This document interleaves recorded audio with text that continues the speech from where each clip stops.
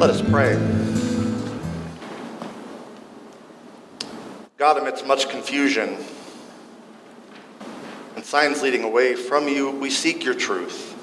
Open our hearts to the wonders of your work and the wisdom of your word. Amen. Our first reading comes from the prophet Jeremiah, chapter 33, verses 14 through 16. The time is coming, declares the Lord, when I will fulfill my gracious promise with the people of Israel and Judah. In those days and at that time, I will raise up a righteous branch from David's line, who will do what is just and right in the land. In those days, Judah will be saved and Jerusalem will live in safety.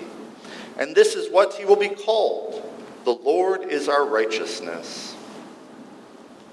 Our second reading comes from the book of Psalms, with Psalm 25, verses 1 through 10.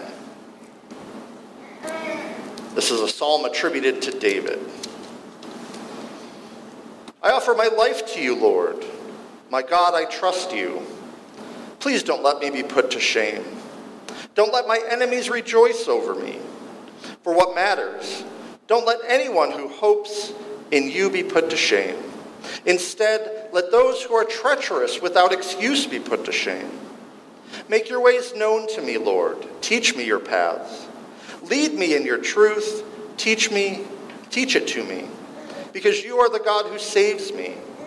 I put my hope in you all day long. Lord, remember your compassion and faithful love. They are forever. But don't remember the sins of my youth or my wrongdoing. Remember me only according to your faithful love, for the sake of your goodness, Lord. The Lord is good and does the right thing.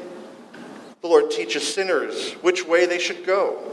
God guides the weak to justice, teaching them God's way. All the Lord's paths are loving and faithful for those who keep God's commandments and laws. And our sermon text this morning comes from the Gospel of Luke, chapter 21, verses 25 through 36. This is Jesus speaking. There will be signs in the sun, moon, and stars. On the earth there will be dismay among nations and their confusion over the roaring of the sea and surging waves. The planets and other heavenly bodies will be shaken, causing people to faint from fear and foreboding of what is coming upon the world.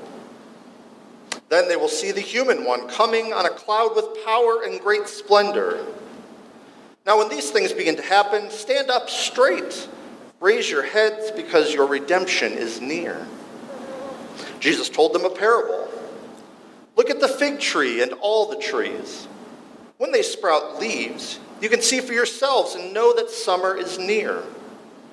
In the same way, when you see these things happening, you will know God's kingdom is near. I assure you that this generation won't pass away until everything has happened. Heaven and earth will pass away, but my words will certainly not pass away.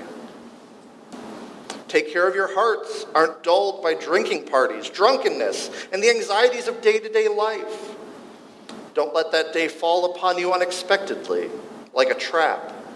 It will come upon everyone who lives on the face of the whole earth. Stay alert at all times, praying that you are strong enough to escape everything that is about to happen and to stand before the human one.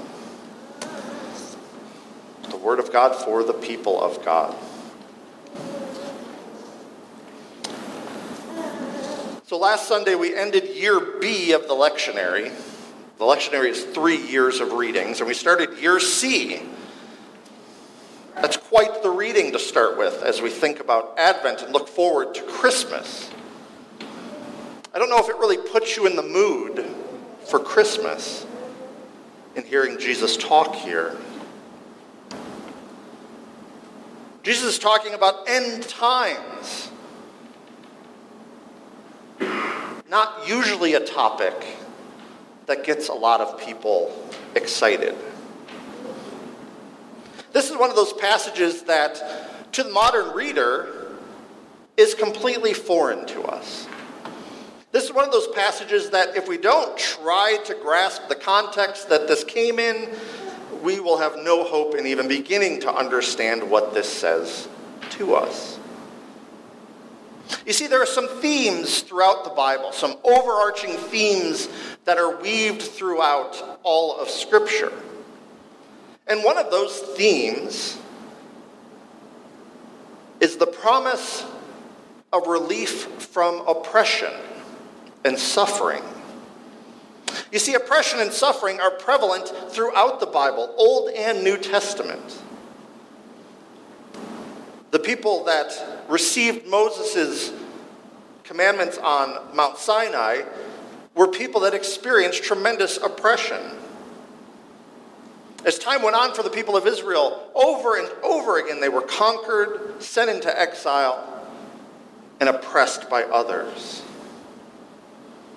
And in fact, they only spent a few hundred years governing themselves.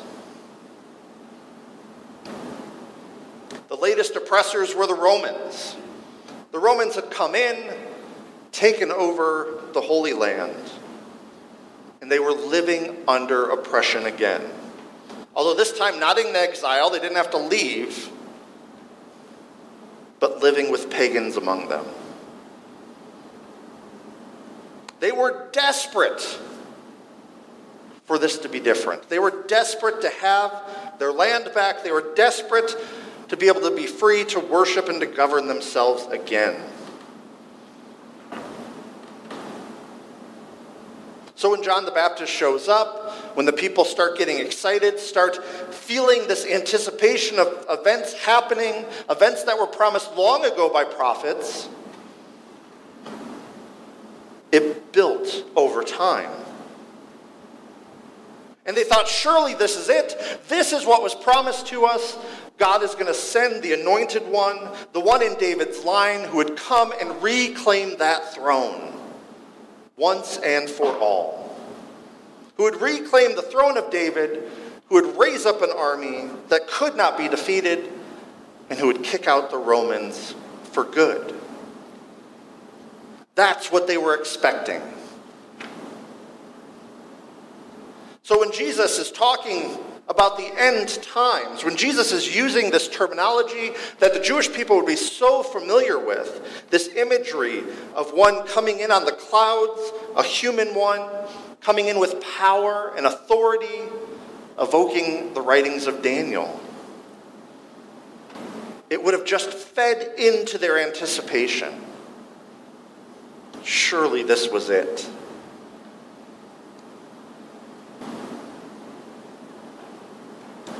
Jesus seemed to feed into that anticipation while at the same time trying to challenge what exactly they thought was going to happen. But the people didn't hear that part. They didn't hear the parts that challenged what they thought was coming. They didn't hear the times when Jesus corrected them and tried to share what exactly God was doing.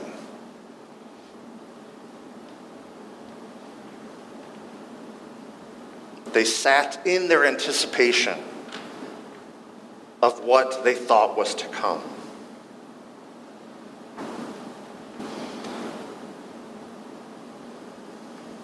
One of the problems with a passage like this is, what do we really do with this? How does it speak to us as modern people?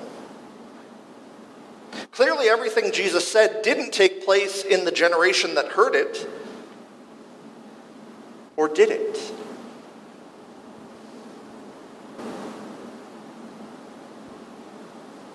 If we are to be like the people who heard Jesus and anticipate one thing, maybe we missed what really happened. You see, the people that day missed what was really taking place. When Jesus was talking about all of this stuff happening before that generation passes away, it wasn't the restoration of David's earthly throne. It wasn't the removal of the Romans. It was Jesus' work of redemption. That's what Jesus was talking about completing. Ultimately, that is completed through the cross and the resurrection. The redemption of all people back to God. The restoration of our relationship to God. The removal of the barrier of sin and death between us and God. You see, that's the work that Jesus came to accomplish. Far bigger than one earthly kingdom and one earthly throne. But there are some things in here that I think are valuable to us as we anticipate God still moving in this world. Jesus instructs us to stay alert and pay attention. You see, if we get blinded by our own expectations, we miss what's really happening around us. So stay alert and look for the ways God is moving in the world. They're usually subtle ways and can be missed easily. They usually don't make headlines or news reports. They're usually things that might be dismissed by the people involved. The small kindness, the small acts of love, the looking out for another person's needs, the time spent visiting and listening to someone, building relationships,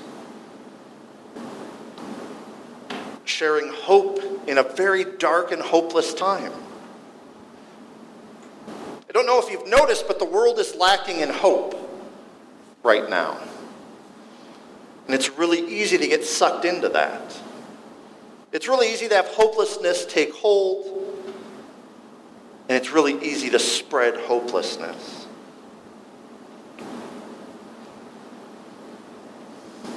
In accepting the invitation to follow Jesus, we are also challenged to not fall into those traps.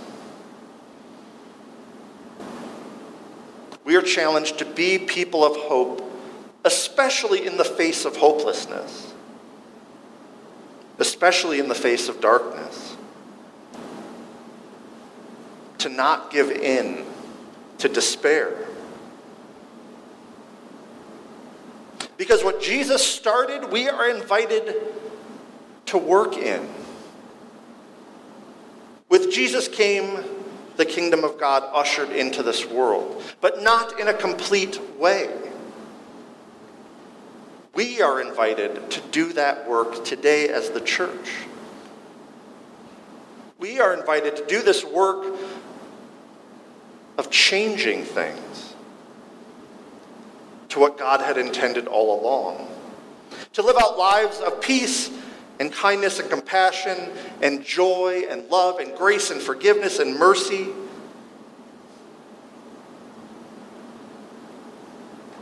And to spread that to the four corners of the earth.